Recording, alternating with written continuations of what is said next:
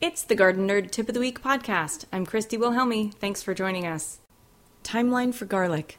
An eager gardener named Susan wrote in to ask Garden Nerd this week. I planted softneck garlic on November 1st. When can I expect to harvest? That's a good question, Susan. It's important to know the life cycle of a plant so you can allot space in your garden appropriately. Fall planted garlic grows through the winter and into spring, which means that plot of land won't become available again until May or June of next year. In warm winter climates, garlic sends out green stalks through winter and forms bulbs in early spring.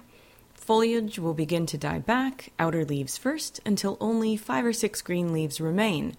Cut back water when foliage starts to die back, and then stop watering altogether 1 week before you harvest so that papery sheath starts to form around the bulb. You'll be able to amend that garden bed and plant a new crop in late May or early June in most cases. Our garlic has finished up earlier, but use this as a guide until you can document your own experiences.